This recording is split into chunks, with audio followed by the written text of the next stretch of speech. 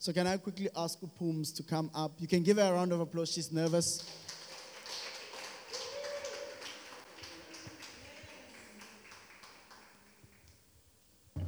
She hates attention. That's why I did that to her.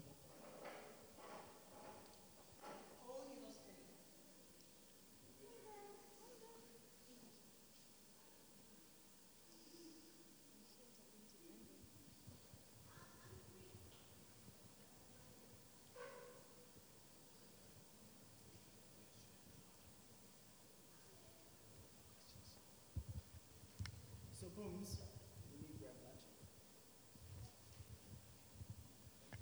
So we have our little kind of WhatsApp conversation that we had, and we're kind of outlining what is it that actually is there, like in life and in family, that we actually need to deal with, that we need to kind of tease out for ourselves. Because it's one thing to kind of have this high view of, shucks, okay, this is what God created us to be. How do I get there?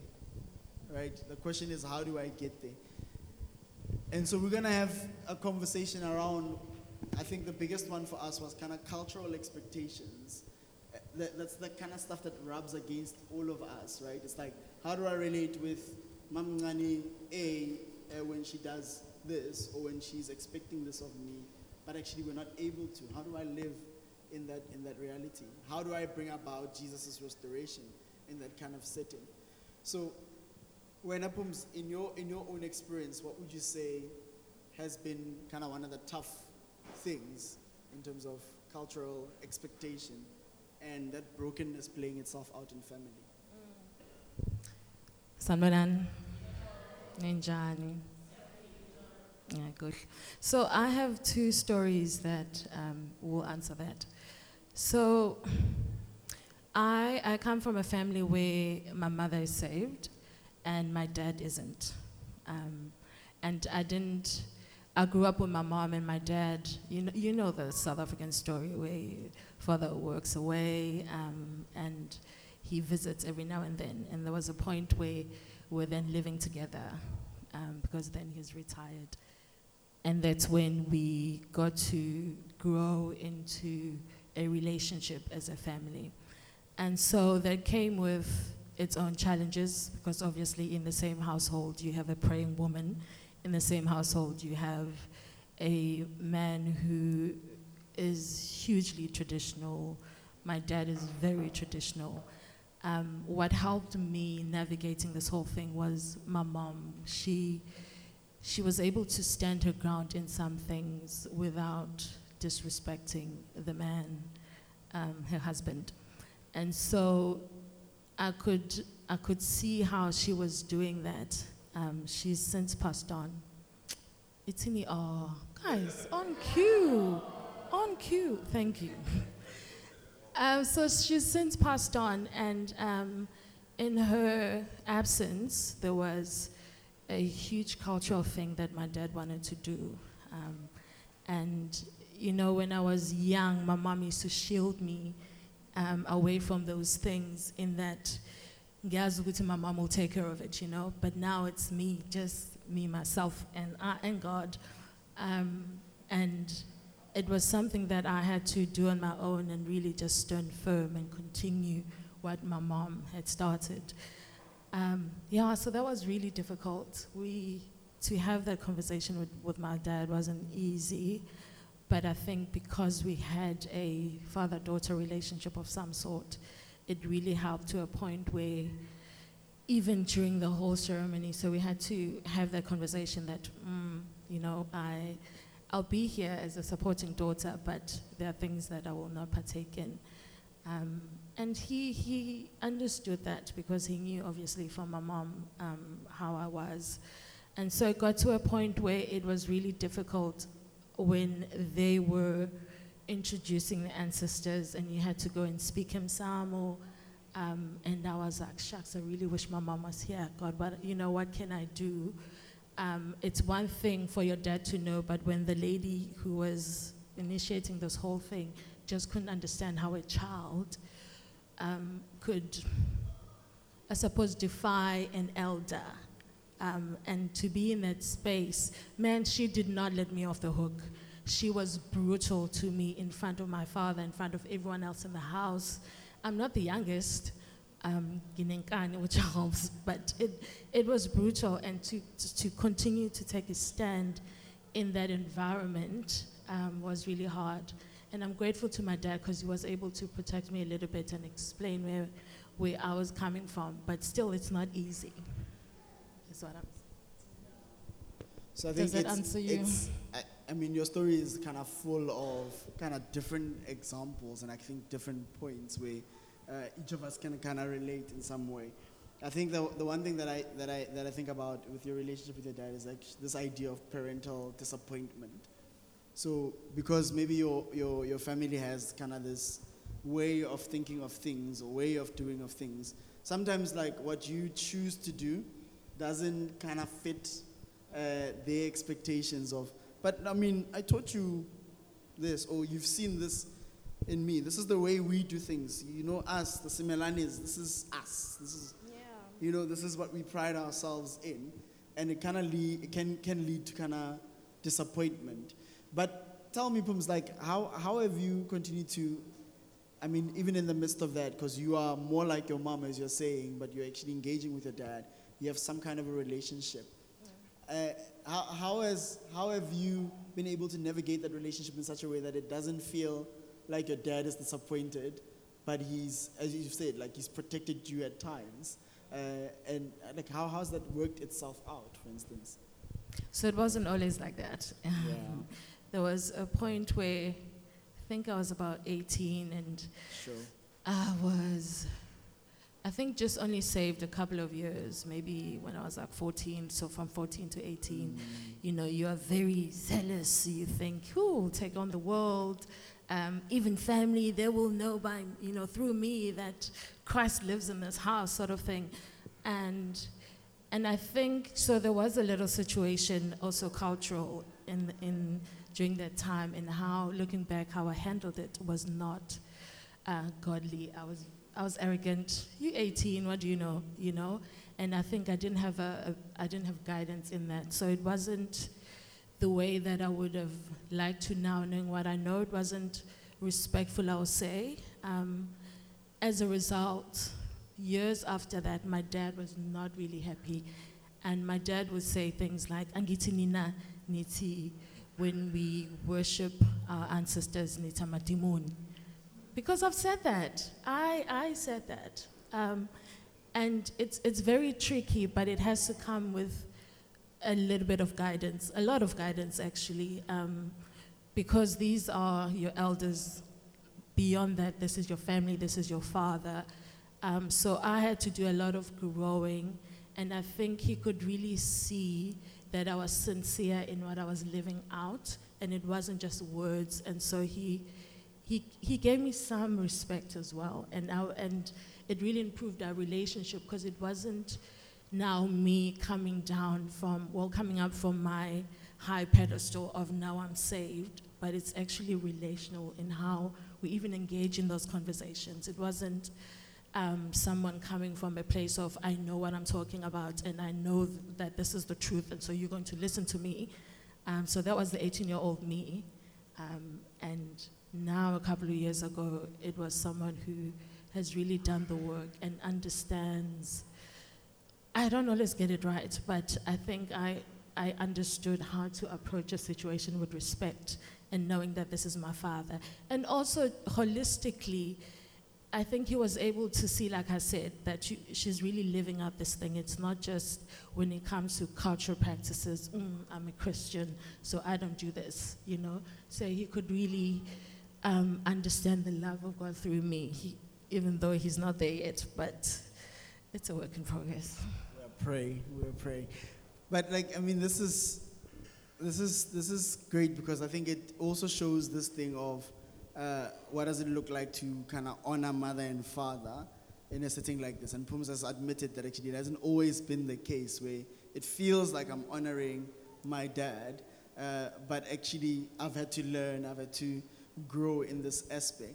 And I think I have one other story, like from I shared this actually yesterday with the group of married couples, and I thought it was so relevant to this because one of the boys I used to walk with in Joburg, one time was conflicted. He came back from home after holidays, and he was like, "I'm actually tired of living a double life, in a sense. I'm here, I'm fervent in prayer, I'm reading the scriptures, I feel like I'm connecting with God, and then I go home, and then all I have to do is slaughter goats."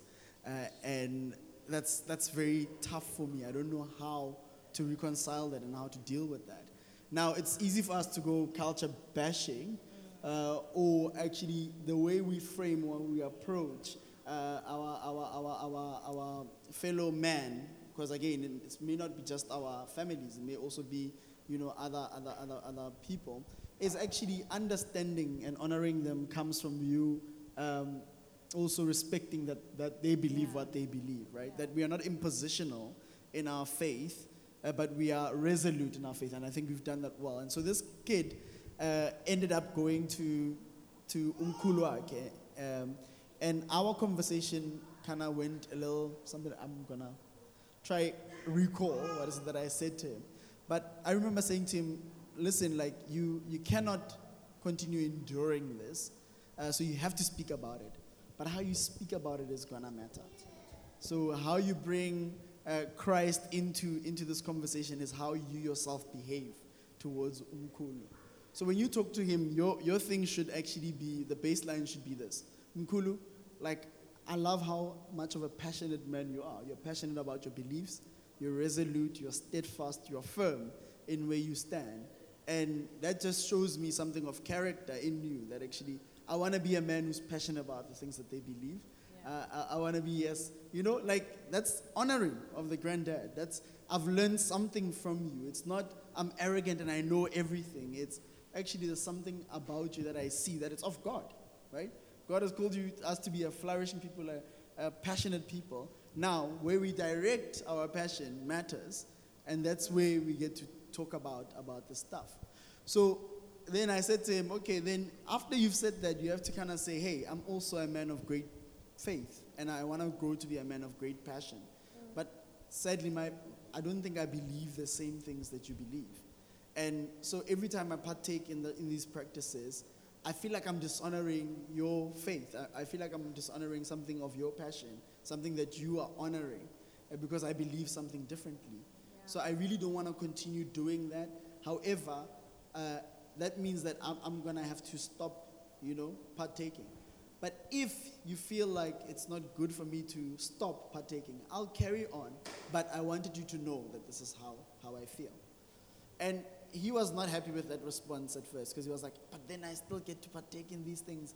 And I said to him, hey, actually, I think the Bible does cover us here, because Paul addresses this in Corinthians and says that, hey, whether you partake in the meat or not, as long as your conscience is clear, you are fine, right? So he was talking about sacrificial meat and whether you eat what was sacrificed to other gods. And he was like, as long as you're giving thanks to God, you are okay. The problem comes when other people believe that you believe the same thing that they do. So your problem here can be sorted by you actually engaging from a place of them understanding that you don't believe the same thing. Now, in him saying what he said, he has not dishonored Umkulu. He's actually embraced something and has said, I've learned something.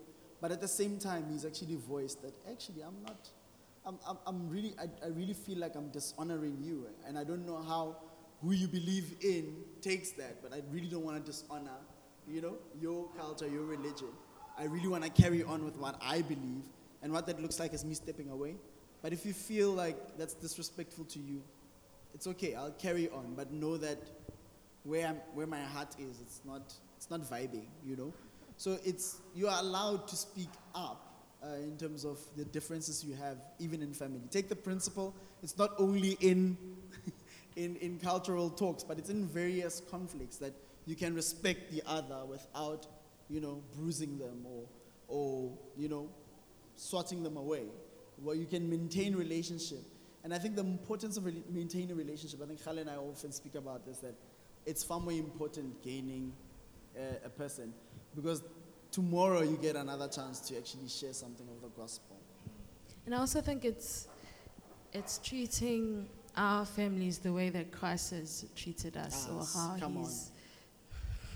or how he's welcomed us into this family. You know, it's in the same way. It's being gracious. It's being patient with our families. It's understanding that God has put you in that family, and he's put you there for a reason. You know, so it's not to say now I'm going to Bible bash you because it's my duty to. You know, God didn't. That's not how He saved us. So it's really just being the same way that Christ has been to us, to our families. If that's not gospel, I don't know what is.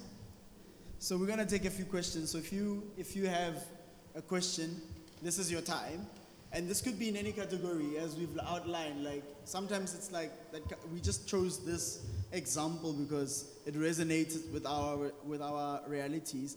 But there's others. Maybe it's relational expectations. Maybe it's financial expectations. But whatever it is, you can kind of rub against each other in a way that is not causing one another to flourish, as we spoke about, or causing one another to be redirected towards God.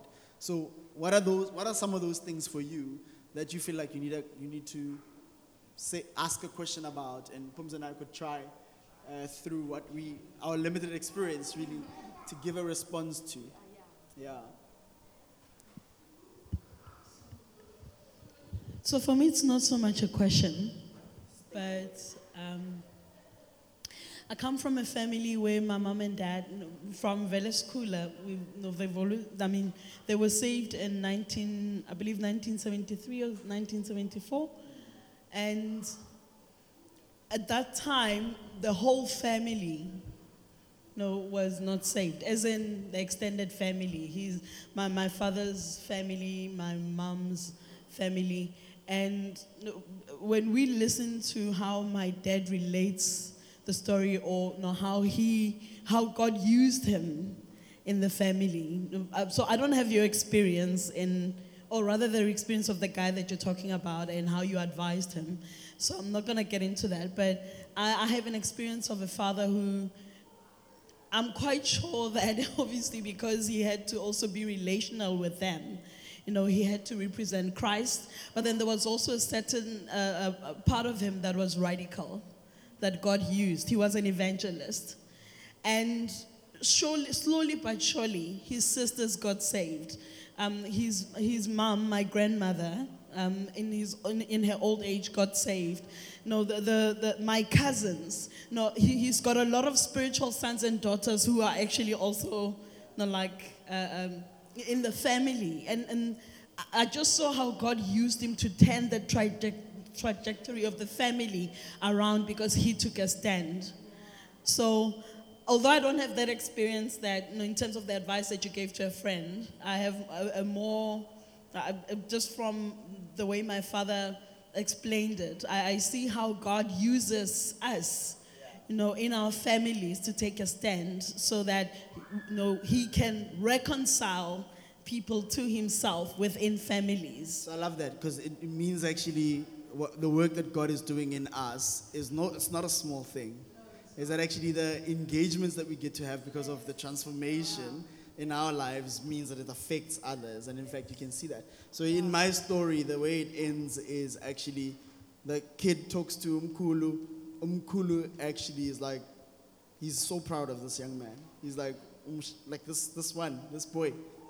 He's a solid guy. So actually how they communicate is that actually he tells him what he's uncomfortable with, and Umkulu listens to him. So he's become the favorite, so to speak. And that's again a transformation that could lead into gospel change. And I think adding to what you're saying about taking a stand is not to, maybe I'll say not to be free to live as God would want you to live in your family. Like I remember how we would pray, and my dad sometimes will come with us in prayer. And when he's sick, he'll be like, guys, please pray for me. So it's in that, and he sees how we are diligent in in just loving God. And, you know, we don't know how much he takes in, or how much well, in your case, we know because everybody else got saved. But to just continue being that person in your family, if you come from a family that is hugely traditional, to not shy away, or be brave sometimes if it's a bit difficult, but to take that stand, as you say, no matter how small it is, and you don't know how much God uses that in people's hearts.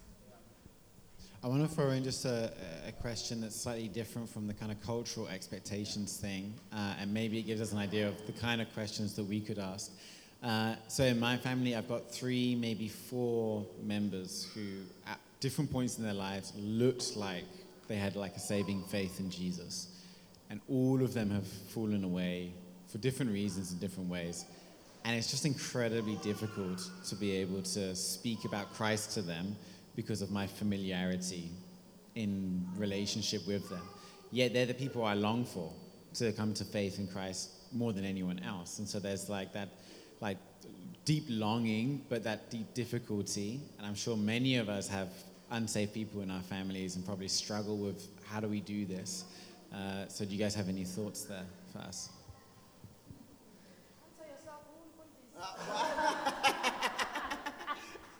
Hey, Francine wants to have a go.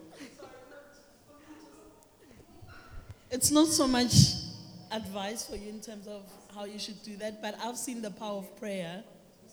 And I think you just being there praying for them, yeah, because they actually know, they know about God, they know, and as you continue to live and represent Christ, but knowing that you're also praying for them, he's also able to work and stir their hearts and start drawing them to himself. I've seen that. No, obviously I can't say, in terms of what I was relating to earlier on, but just with other people, where sometimes we don't have to go on and on and on about, hey, this, hey, God, that, but God is able to do that work in them as you continue to represent Christ, but also really spend time in intercessory prayer. And they don't even have to know about it. So I love, Francine, you're actually brilliant. That's brilliant, because that's exactly how we are to engage, is to understand what our responsibility is. Our responsibility is to represent Christ to people. Our responsibility is to, as Phumzile said, like be as Christ, patient, loving. And the amazing thing is actually he gets to do the work of transforming us. This morning there was many people in tears because of actually you have encountered God for yourself, and that means more than Pastor Tom kind of jumping into his family and say, guys, from now on we are a Christian family.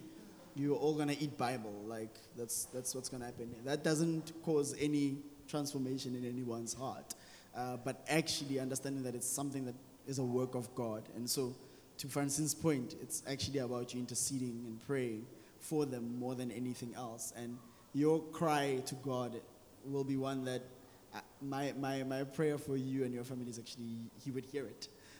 He would hear your cry for salvation, because you understand what salvation has done for you. And Phumz was just making a point now about the difficulty, like even for Jesus, like he was a prophet not welcomed in his own hometown. People didn't embrace him so easily. And I think this speaks into something of a suffering as well that I was speaking about. So Christ's suffering went as far as his own people caused him to come to a place where he's being sacrificed by another nation. Killed by another nation on a cross. And I think there's a toughness to this that if I don't speak about it, I think I'll be doing you a disservice. So sometimes you're gonna have pushbacks from family members, from friends, from other people that will be, in a sense, suffering, because you won't be experiencing like the easy flow of kind of having that relationship with dad, and you have differences, but you're able to communicate. There'll be people who will be simply hostile. I love when scripture speaks about let not anyone persecute you because of your own doing, because you are a thief or you did something wrong. So I think that it also includes us being combative and being so not great at navigating how we relate to people. So let it be simply because of the gospel. Let it be because of the offense of the gospel and nothing else. So if it's me embracing my faith, like I'm on my corner praying, and somebody has an issue, that's not you doing anything to them, that's them doing something to you. And there's a level in which you might need to endure that. As it says, share in the sufferings of Christ. That's part of it, is that not everybody will be receptive to you. But actually, you take heart because he says he's overcome the world. You take heart because he actually died and rose again. So your temporary death in how somebody responds to you pales in comparison to the eternal life that you've secured in him. And in fact, all you are doing is desiring them as well to have the same thing that you've had. So watch out for those sufferings, but don't be discouraged in them. Mal? I think that I also have like a similar, experience in terms of like family with Phums and both the guy that you were making an example of. But I feel like sometimes families are different, right? They're very different. And I feel like, what do you do when, you have like stubborn family members, or maybe not even like an extension of your family, maybe like your mom or your dad, they're just like, hey, and they just stand firm in that, and it's just like, what do I do? Because I don't believe in this, and it's not that you have not voiced that out. It's just like, they just like our way or no way, I'm just asking, they're not like that to me because I'm stubborn as well. So it's just a matter of, it's just a matter of, Stubborn versus stubborn. yeah, and it's just like, they do what they do, and I have not an illness. It feels like it's just terrible. I have this thing. It's like an eczema, so I've been like struggling with it like for years and years. And my mom will be like, "Let's go to someone, let's go to someone," and I'll be like, "Nah, get right to me, and she will buy khona lezi zinto lezi kuthiwa angazi iwasho or what, and then she'll come with it. Yeah. Awekho pink lapha kwangathi kukuphephula okunye yabona nje. And then she'll give it to me, and then I'll ask her, what is this? And she'll tell me, and then I'll just like take it. Because now they know, I'm not about this, I'll take it, and then I'll put it in my room somewhere. And then this other time, my mom came in, and she was like, Melissa, I'm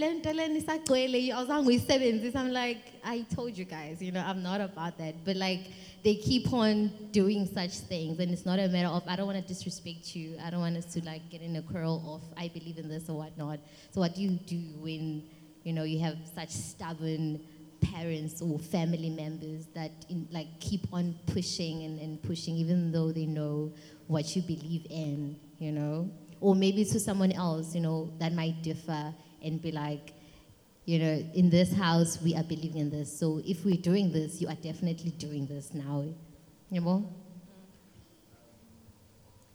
So I mean, for me, I love a particular doctrine about in Christianity called the perseverance of the saints, and it actually covers quite a lot. So whether it's the suffering that I was talking about, or whether how do we continually encounter suffering and endure, or whether, how do we persist in our faith and stand firm, right?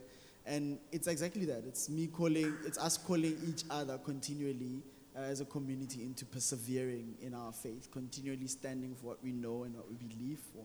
And so I think the first thing that I would encourage you to do is persist in Christian community, and kind of when it's bugged you a bit, share it with community, because I think when it feels like it's you against everybody else, it's easier to fold than when it's, when you're with others who are like, you're not crazy for thinking what you're thinking, right? You're actually just exercising your faith.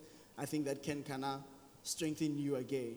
But I do think it's that. It's also the layer of the devil is as persistent as the believers are. Until God deals with him. And so in small ways, he'll always try to etch himself in, even with with others around us. And so my thing is, you better be strong in prayer, as you're saying, Zokulega. You better be strong in prayer. Be fervent in kind of bringing it to God continually. I think it's perseverance. Perseverance is the key. I was going to say the same thing, Mel. Thank you for bringing it up. What really helped me, particularly that day, when I really felt like this is a spiritual attack, I had to go to my friends and we had to pray. I had to call, there's a lady in Newcastle who, man, that woman is such a prayer warrior. I called her and I was like, this is the situation, please. And leaving, after going to my friends and just airing this out and really just praying, I felt so much better. I felt like I had support and people behind me. And so you really have to plug yourself into this God-given family. Yeah. I'm just reminded of Ephesians 2. It's in such were some of you, but God. I think perspective is important because if it's tempting for us believers once we're saved to look at people who are not saved as the enemy and judge them and be like, get away from me. But then I think perspective is important, especially coming from Ephesians 2, to remember, Guti, now you were like that. Once upon a time, you were that stubborn. And it wasn't because of the stubbornness, it was because of the power of sin over you at that time. But God came through for you. So it's loving people so much that you remember and you're reminded of yourself. Usase lapho ngelinye ilanga. And love them there. Ubathande. But ubathanda bakho is not you compromising just because you want them to. No, you love them ngeqiniso, but ukhumbule ukuthi man nami, so that ningabi alienated. Kube uMelisa, and I don't know, it's like it's easy for us to just be those people. Abakhohlwayo ukuthi such with some of you, but God. So it's God. So angazi, on top of everything they've said. That's very helpful. Maffin, you got the honor of the last question. Oh my, the pressure.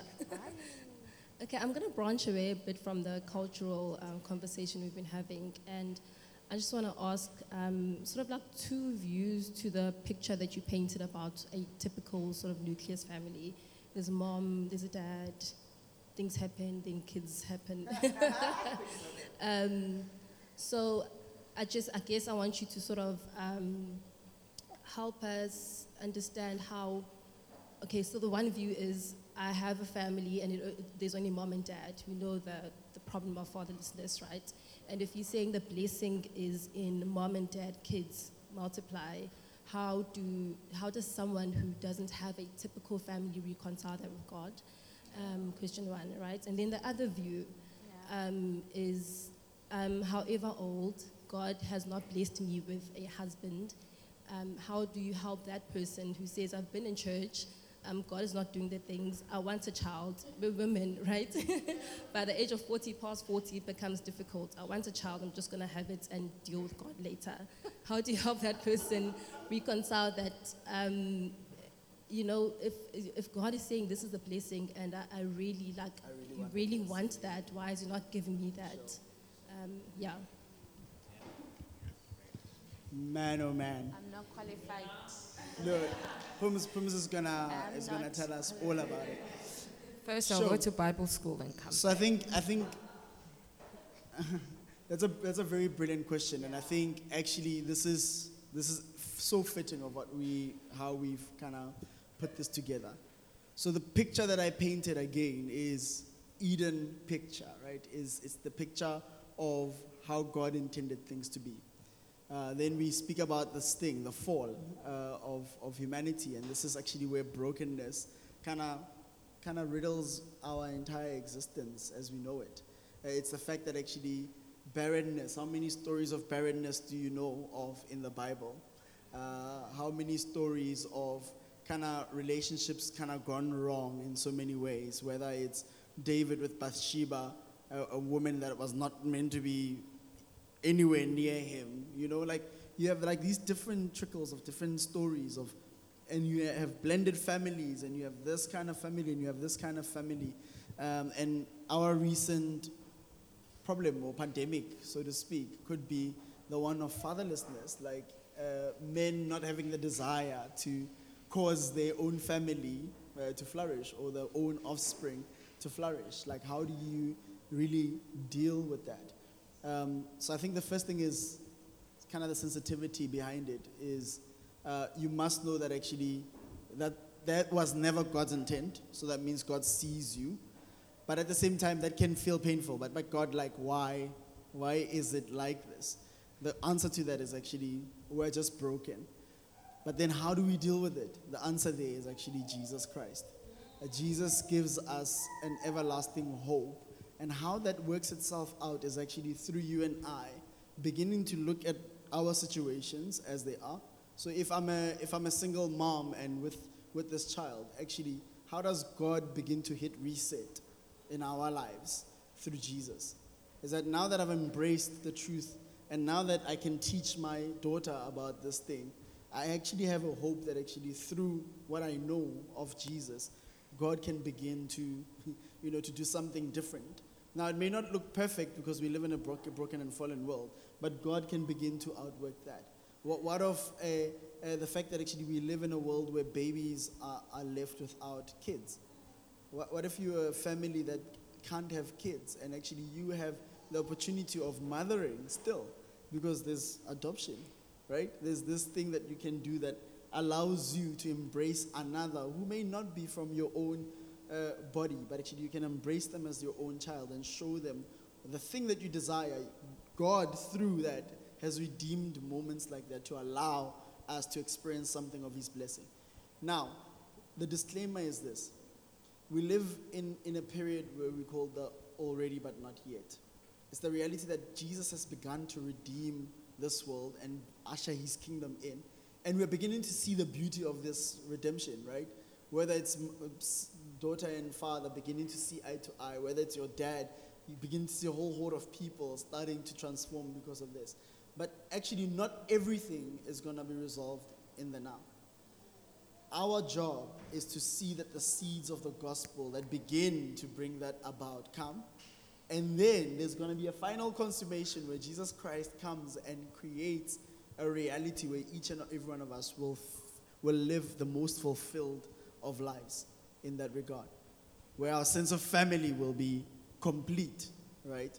So actually, our desire can be now, and God can do, like, there's some things that can happen that God redeems our situations, but there's also a final time where we have kind of our fully realized and fulfilled state when he comes and returns. So that's how I would respond to that one. And I think there's nuances. It's hard to actually give you many examples, but as you guys experience this type of stuff, let's talk about it. That's what church family is about.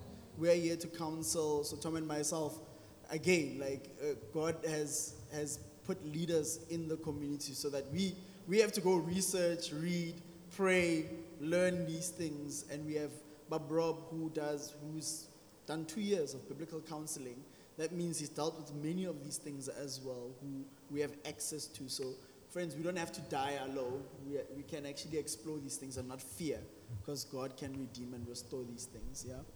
I think my last 2 cents is in that I think we must resist the urge to remove yourself from God or from the people of God, and to not live in a silo, to still remember what you were talking about when you were saying the family of God. To not remove yourself as hard as it is, but to still continue in that, within the family of God, because obviously on your own, it's difficult. Yeah, especially with the lady, right, that she described. I have not found a husband. It's like actually being alone doesn't mean only I'm a single person, but actually it is not good for men to be alone. Be in community. Make friendships that fulfill you. Be be meaningful in your interactions. And God may give you the desires of your heart, or even if He doesn't, He'll still fulfill you in how you engage in relationships past that. So there's ways and there's means. Over to Tom. Yeah, I'm gonna be the annoying mean guy who calls it time. So I know Mbongoleni and Francine, you're already like, can I? We've gone already way over what we normally do, and we're not worried about that. We feel like this was actually a really important conversation. But please do remember what Sello said at the beginning. This is nothing more than a starter, and we know that. But it gets the ball rolling on these conversations, which actually I think happen in their best form in the ones and the twos or in the small groups spaces. And so it's us pressing go on tough conversations when it comes to all kinds of family interactions and issues. And so please, friends, do not leave here thinking, but I had something more here or I had something more there. Keep that. Write it down if you have to. Bring it with you on Wednesday to those groups so that we can keep on having these moments and conversations. But we are going to call it time. We're aware that we've gone over, and we're also aware that there is a very short leaders meeting afterwards as well. So we're going to end just with a prayer, and I think it's important to pray and cover kind of all of these conversations and topics that we've touched on.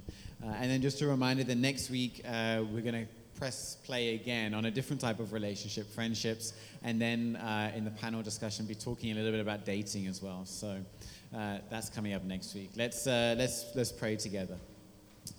Father God, thank you for the picture that we have been given this morning of what the Bible has to say about our families. Thank you, Lord, that you operate in families. That's what you do.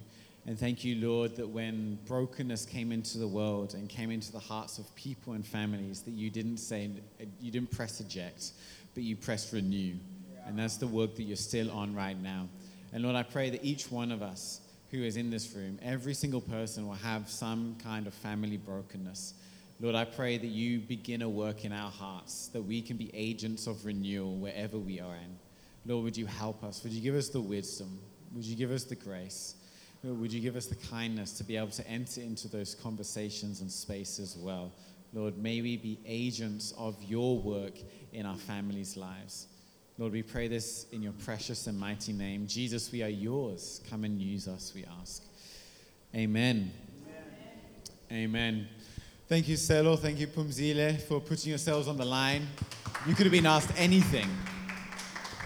Thank you so much, guys. And we're going to break now for refreshments, okay?